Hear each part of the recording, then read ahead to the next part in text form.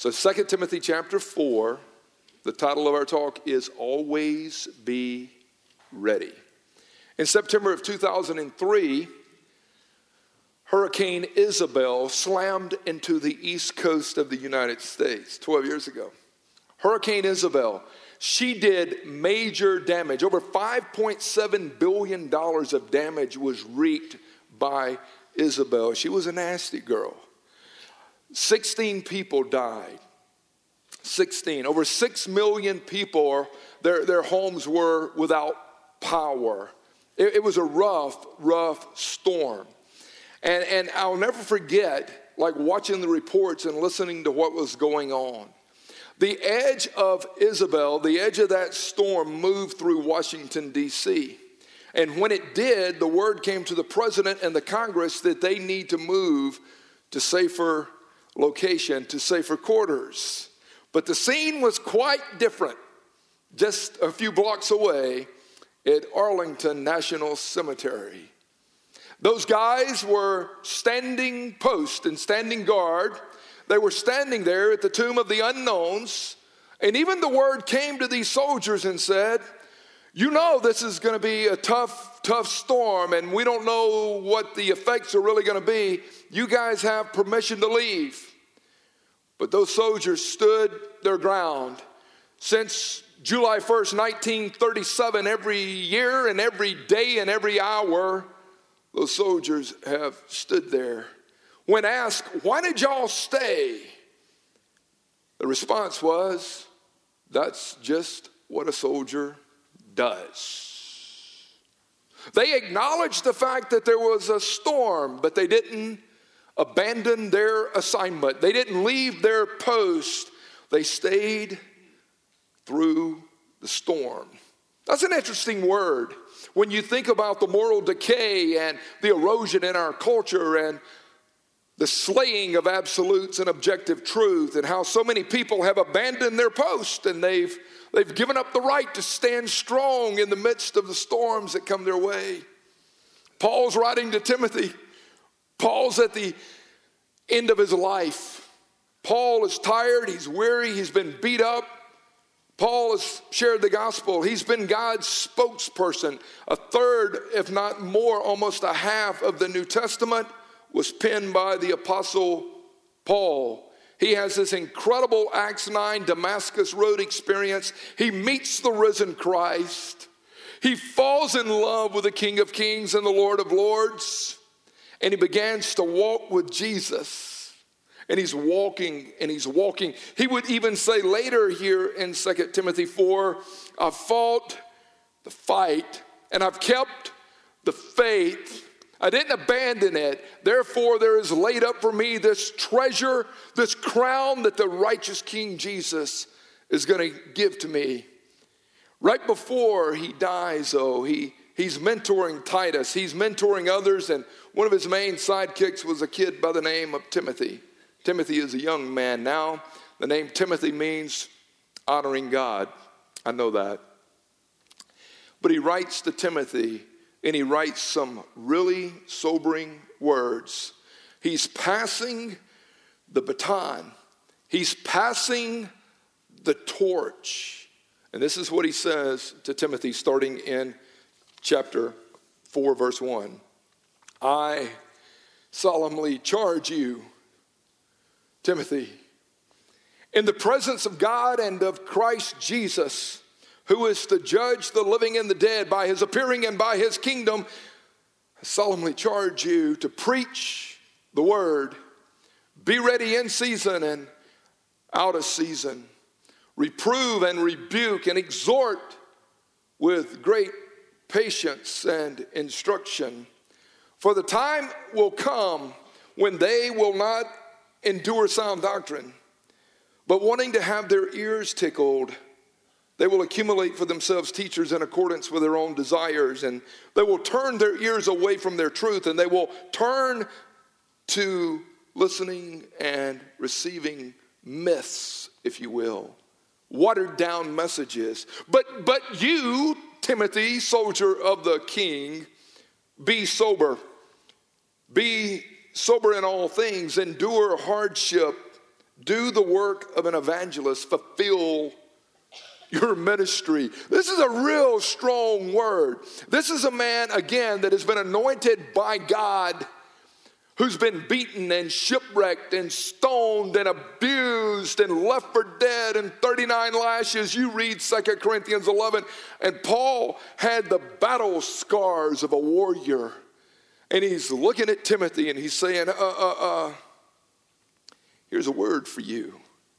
But here's a word for all who will pastor. And here's a word for all who will be counted as a soldier for the kingdom. This word is not for Tim Cash only. This word is not just for Mike Monroe and Trevor Reinhold and Steve Traylor and Nick Slade, etc. This word is for you and for me. It's for all of us today. It's a sacred assignment that God's given you, Timothy. Look at it, the charge in verse 1. The charge. I solemnly charge you. Here's the portrait when you study it. It's as if Timothy is raising his right hand and he's standing before God and he's saying, God, I receive this solemn charge. I swear to tell the truth and the whole truth and nothing but the truth, so help me God. I swear my vow to you is to be who you've called me to be. I take it, and here's the implication, if you will, of it. God's entrusting you with a sacred treasure. He's putting the gospel and the Holy Spirit, he's putting himself in earth clay pots. You, Esposito, you. He's putting God inside of you. He's putting the treasure from on high inside of a person like you. Like you. I solemnly charge you. I solemnly charge the Cross of Loganville this Sunday morning. I charge you. Raise your hand and repeat after me. I'll tell the truth and the whole truth and nothing but the truth, and I will not denounce it, and I will not renounce it, and I will not back down from it. Timothy, you're accountable to God. You've got to be purposeful with this assignment. You've got to be responsible. You're going to stand before God one day, and you're going to give an account for how you've represented him and how you've represented the heart of the Father. You realize that. Those that have been entrusted to your care, that you've ministered to, you're going to stand before God one day, just you, because he's charged you. He's given you an assignment. He's given you a sacred treasure, the holy manifestation of himself in these 66 canonized books. I charge you.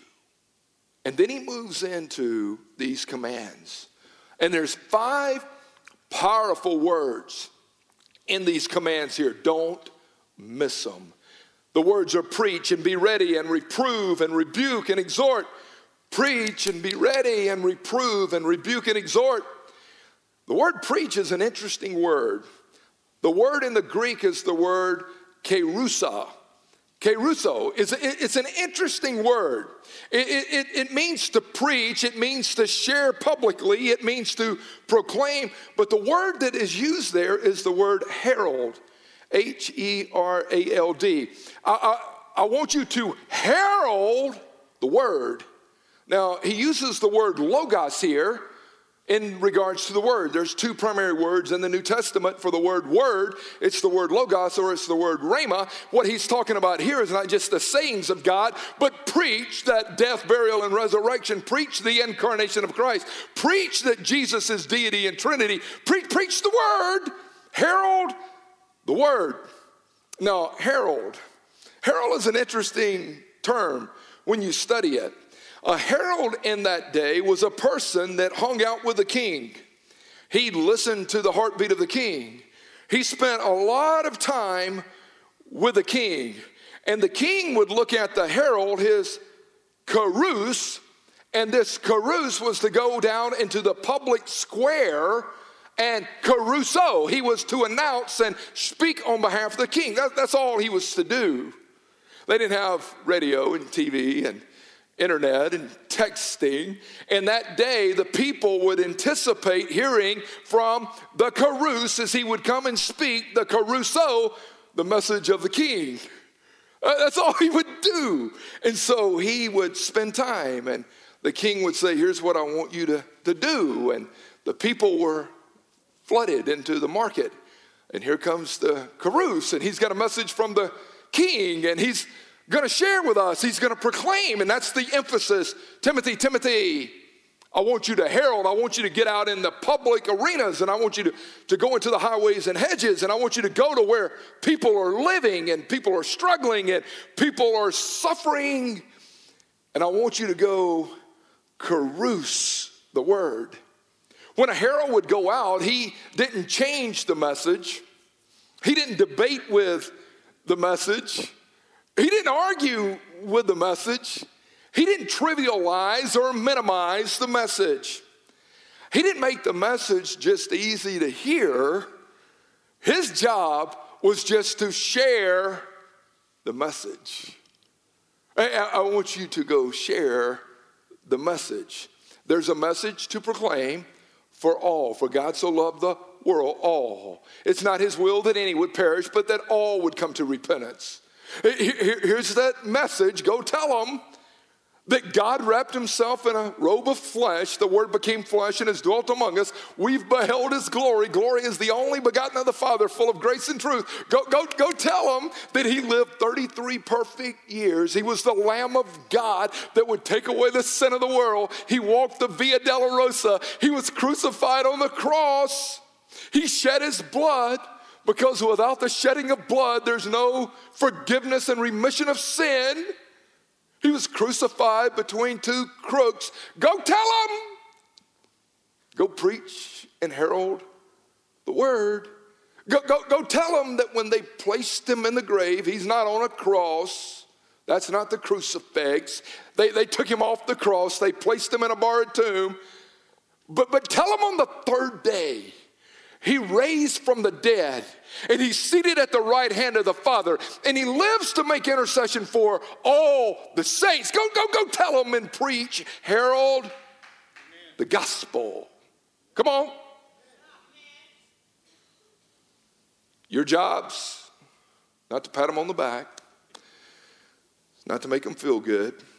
Your job's not to make sure that the sinner doesn't feel offended. Sanctify Christ as the Lord in your heart. Always be ready to preach the word. Do it with great reverence, and do it with incredible gentleness. Every pastor that stands throughout this nation and throughout this world that claims to be representing the King, this is his resource. These 66 canonized books, not chapter or book 67, the book of opinions, and 68, the book of speculation. These 66 is what God's entrusted to us. That's what he's given us. I want you to open up my word, because all scripture is inspired by God, and it's profitable. And grass withers and flowers fade, but the word of God stands forever. Just be my carouse. And just go caruso as you go into the world. You go, man, this is heavy. This is raw. This is sobering. We're supposed to do that? How will they know? Romans 10 says, unless someone tells them, unless someone preaches, unless someone heralds, unless someone is a carouse. That's what he says. Here's an illustration for you. Let's say that we go to the doctor, and we're sitting there waiting to see the doctor. You've been having chest pains. Something's just not right. You haven't been able to sleep. You haven't rested very well. You've been very disoriented. Do you want to go see a doctor that will just tell you what you want to hear, and someone that will just pat you on the back and tell you you're okay? No, I went the other day. I'm over 50. I've got to have this procedure done. I'll leave it there. But it includes a garden hose and a flashlight, whatever that means. But I went to this doctor the other day. The girl that I'm seeing is my doctor. I went and got blood work done a few weeks ago. But as soon as I walked in and fill out the paperwork and give them my card, I stand on these scales. All right, you weigh this.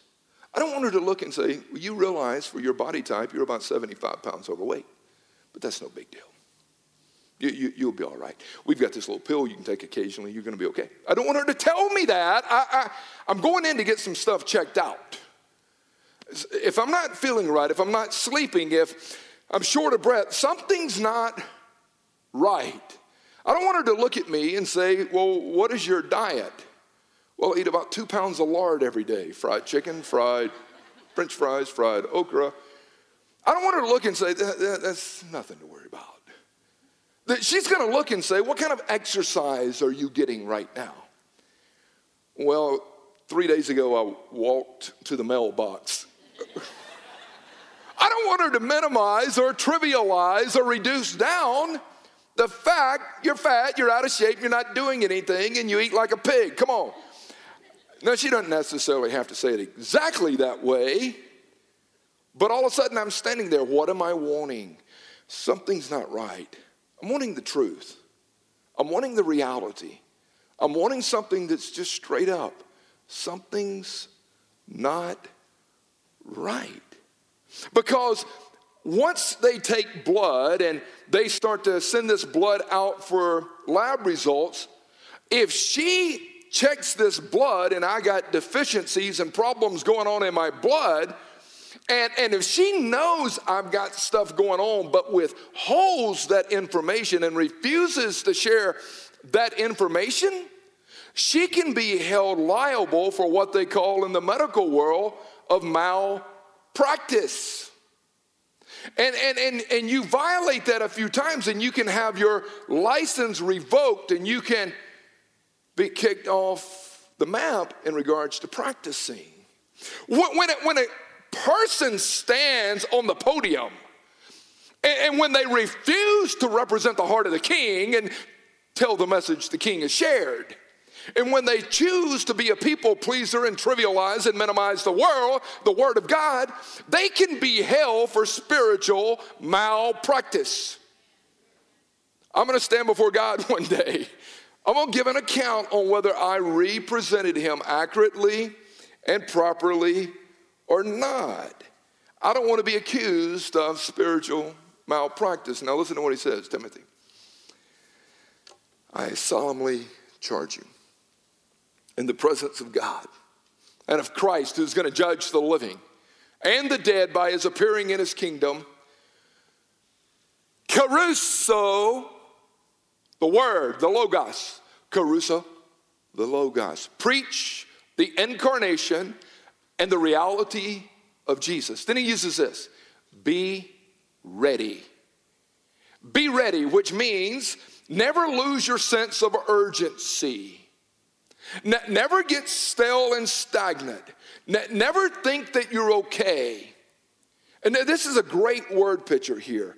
When he uses the word be ready in season and out of season, it is the portrait again of a soldier who's enlisted, who's prepared for battle, but who is always on the alert of a possible attack.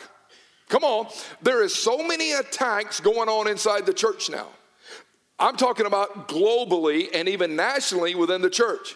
You need to be prepared.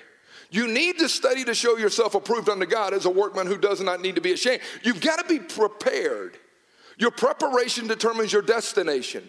Your preparation determines what you do in life. But I want you to live with a sense of urgency. Be ready wherever you are, whoever you're with, whatever time of day. Be ready on airplanes, at your workplace, in the mall, at the gas pump. Be ready. Be ready. When you're applauded, when you're booed, when you're told that you're the best, and when you're criticized and slandered, be ready. When you feel like it and when you don't, be ready. Be ready. Don't be harsh, be loving, but don't compromise, don't negotiate. Keep standing strong in this weak world where you shine as stars in the heavens. Be ready. Then he uses this word here, reprove. Reprove means to assist others in realizing the truth. It means to come alongside others and help them in realizing what truth is. Don't excuse sin. Don't justify wickedness. The road to healing must go through the valley of disgust and sickness. Back to John 5, do you really want to get well? I'm telling you, if you are ever talking to a person, please, and some type of counseling, whether it's a friendship or whatever, and you're trying to give them advice and give them words of direction, just stop. Before you go anywhere, just look and go, I got one question. Do you want to get well, and do you want to be well before God on God's terms, yes or no? Because a lot of people are coming for solutions and strategies and something that would help them push their agenda. You only have to ask one question. Do you really want to get well? What are you saying there? I'm saying if I'm going to help people realize the truth, they've got to go through the valley of disgust. Because in the valley of disgust, godly sorrow can take place. Conviction starts to take place, which means I am being attacked by the Holy Spirit saying, you're wrong, you're wrong, you're wrong. Your father loves you, your daddy loves you, you're better than that. And when conviction happens, it leads to the ability to confess and repent and to move toward health. You've got to come alongside and help others realize the truth. Don't minimize them. Don't pat them on the back and tell them that living in adultery is okay. Don't tell them their porn addiction is no problem. Don't tell them that them getting hammered about every other day is fine. Don't do that. He's going to pastor in Ephesus. There was a lot of alcohol issues and adultery issues in that culture. Read it. I want you to come alongside Timothy, and you're going to have to reprove. Now, you're a young man. And don't let them look down on your youthfulness. Don't let them hold that against you, but rather in faith and speech and love and conduct, show yourself as an example. But Timothy, I want you to be ready to preach Carusa, the word in season and out of season. And I want you to be ready to reprove, and I also want you to be able to rebuke, which means to declare the consequences of living in rebellion. Which means to tell them that there's consequences when they refuse to repent. Tell them not to negotiate any longer. Tell them what will happen if they continue to live in sin. Tell them their sin will find them out. Much like David, you're going to get exposed eventually. I love this. Life has a way of squeezing us. Life has a way of putting the vice grips on us. And when you're out ministering, one of the hard things or one of the hard assignments to do is to be able to rebuke in love. Love, write this down, is doing the most redemptive thing for the other person. Love is doing that which is most redemptive for the other person. So when you reprove and you tell them, stop it. There's consequences for your rebellion. I've already tried to reprove you, but I've got to rebuke now. But it's all for their benefit. It's for their good. You're not trying to win the fight. You want to see their heart soften so that they will respond to the gospel. Makes sense? Your sin will be uncovered. Your sin will be exposed. Luke 12:2, great verse. There is nothing covered up that will not be revealed. There is nothing that is hidden that will not be known. The eyes of the Lord roam to and fro. God sees what we do, and God knows how jacked up my thinking can be at times. God knows. Now, the Word of God is alive, and it's quick, and it's sharp and powerful. It's sharper than any two-edged sword. It's able to penetrate. Everything is exposed to Him. You can lie to your parents, and you can try to deceive other people, but I'm going to stand before this holy, loving, graceful, righteous God one day. God knows if I'm cheating. God knows if I'm embezzling. God knows if I'm lying. God knows if I'm robbing Him. God knows if I'm cheating on my wife or cheating on my kids. God knows. Tell them, Timothy, that there's consequences for continued rebellion. that those who practice such things will not inherit the kingdom of God. I turned around to Nick after the first service. I'm like, how'd it go? He goes, you ain't lying, brother. That is heavy. It's heavy. But who is this word for? Who's this word for? This word's for me and you. It's for everybody in this room. It's for everyone who claims to be a follower. Then he uses the word exhort. And exhort means to offer hope and encouragement. There's a place you can run to. The righteous fall down and they run back to the safe refuge of the holy God. He's our hiding place. He's our shelter. He's a graceful God. His grace, you can't do anything to earn it. His forgiveness is extended. Hope is available. We rejoice in our troubles and our tribulations, because tribulation brings about perseverance, proven character, and proven character, hope. What is the world starving for? Hope. I've lost all hope. I've heard people say that. I know where hope is to be found. It's found in a person that brings peace, and his name is Yeshua Shalom, the God of all peace. But he says, exhort, now, with great patience and with instruction. The word great patience means slow to boil. Now, I'm telling you, yesterday, my man Jesse comes down in the basement. Hey, we need you upstairs. I'm still working on living out slow to boil. I am. Because what I realize when I'm quick to boil and quick to snap and short fuse, that I can't bring about any instruction that anybody listens to. And you look at it and you go, all right, I just jacked that up. It's not the end of the world. It's not the end of your life. All right, did you overreact? What's overreacting? Any reaction that does not allow the peace of Christ to come through is an overreaction. I'm tired of rationalizing and justifying my stupidity. Aren't you? But he says, exhort, bring hope, bring encouragement, bring comfort, but be slow to boil. And some of us in here have got to work on that. Chuck Swindoll said it this way: be bold in proclaiming. Be urgent in your approach, uncompromising in your convictions, patient in your style, and intelligent in understanding and delivery.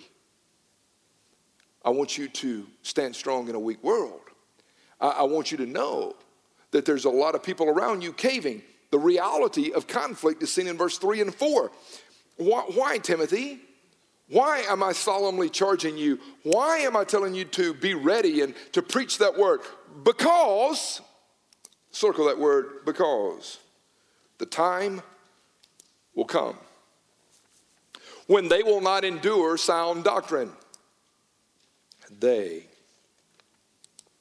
will not endure sound doctrine. But wanting to have their ears tickled, they will accumulate for themselves teachers in accordance with their own desires. And they will turn away their ears from the truth, and they will turn aside to myths. You've got to ask the question, who is they? Now, there's a contrast in this passage. When you read the scripture, you've got to look at contrast and comparisons when you study the word. I solemnly charge you, but they. He comes back in verse 5 and says, but you. Who is they? They are people that have walked into this church. They are those people who refuse to build a life on right doctrine. They can be some of us sitting in here today. They represents the group that negotiated and compromised. They are the ones who wanted their ears tickled, which means don't take a hard stand on any of these fundamental truths here. You see, we live in a society today where there's a lot of preachers, and a lot of them you'll see on TV being interviewed, that will not take a stand when it comes to sin, disobedience, holiness, repentance, confession. Well, do you believe the Muslim is going to be in heaven with God? And I've heard people say, well, that's up to God. Now, God's already laid it out. But when people refuse to take a stand and you go, oh, that's not, who am I to judge? Do you believe this certain lifestyle is of God? No. I believe God specifically addresses that certain lifestyle. And then all of a sudden I've had people say, well, I believe you were born that way. Well, if you were born that way, then God made you that way, and God cannot hold you accountable for being disobedient. If he made you that way, ultimately it's God's fault. So you're only walking in the design of whatever that lifestyle is. And so when he writes, he goes, you got to realize they are going to drift. They are going to fall away. They want to have their ears tickled. But you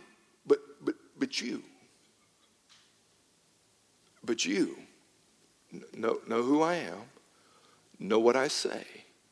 Don't go in there with a bunch of spiritual little Q-tips and just try to make everybody feel good. Can I tell you something? I've been saved for 30 years. When I get on my face, when I get into the Word, when I'm worshiping God, do you realize that I am confronted all the time? I'm going through this yesterday on my elliptical, trying to get a good sweat in, and I'm going over my notes. And all of a sudden, I'm like, you gotta be kidding me.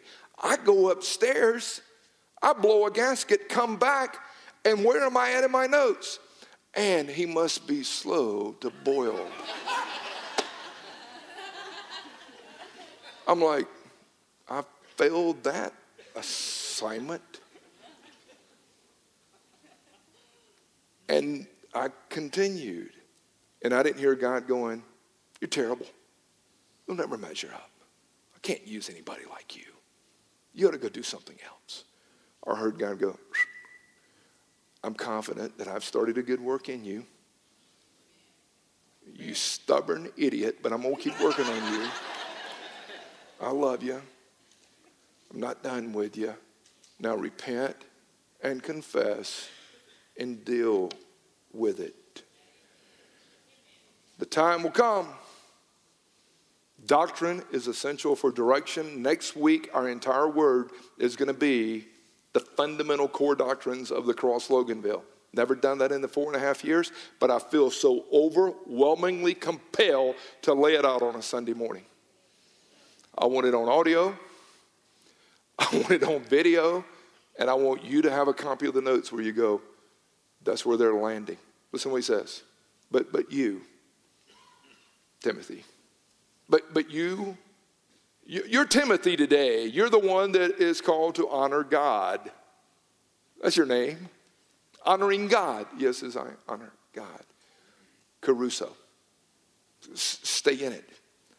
But you, be sober in all things. Here's the challenge to stay strong. Endure hardship. Do the work of an evangelist. Fulfill your ministry. Be sober. Stay steady. Stay self-control. Don't compete with the ear ticklers. Don't do it.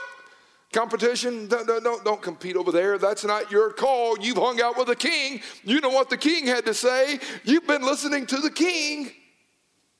Just tell them what the king says in love. Tell them the king loves them. Tell them the king wants them to go out and caruso in their workplace. Tell them to stay self-controlled. Tell them to stay with it. Endure hardship. Don't quit. Don't fear affliction. Don't run from adversity. It's a gift from God. Stay with it. Don't run from adversity. Don't allow affliction to bother you. Don't you throw the towel in. Evangelize. which means stay focused on the good news. Stay centered on the message. Don't get so caught up in these peripheral arguments that they become the mainstream of what you talk about. Two of the biggest things that people will fight over in this culture, and I think it is very important to know the arguments and to know Scripture and to know what they're about. But the two biggest arguments in our culture, in evangelical circles, is one, if you come from a Baptist Presbyterian, 5-point Calvinistic background, it's going to be predestination and election. People will fight that issue, debate that issue. I've seen churches split over.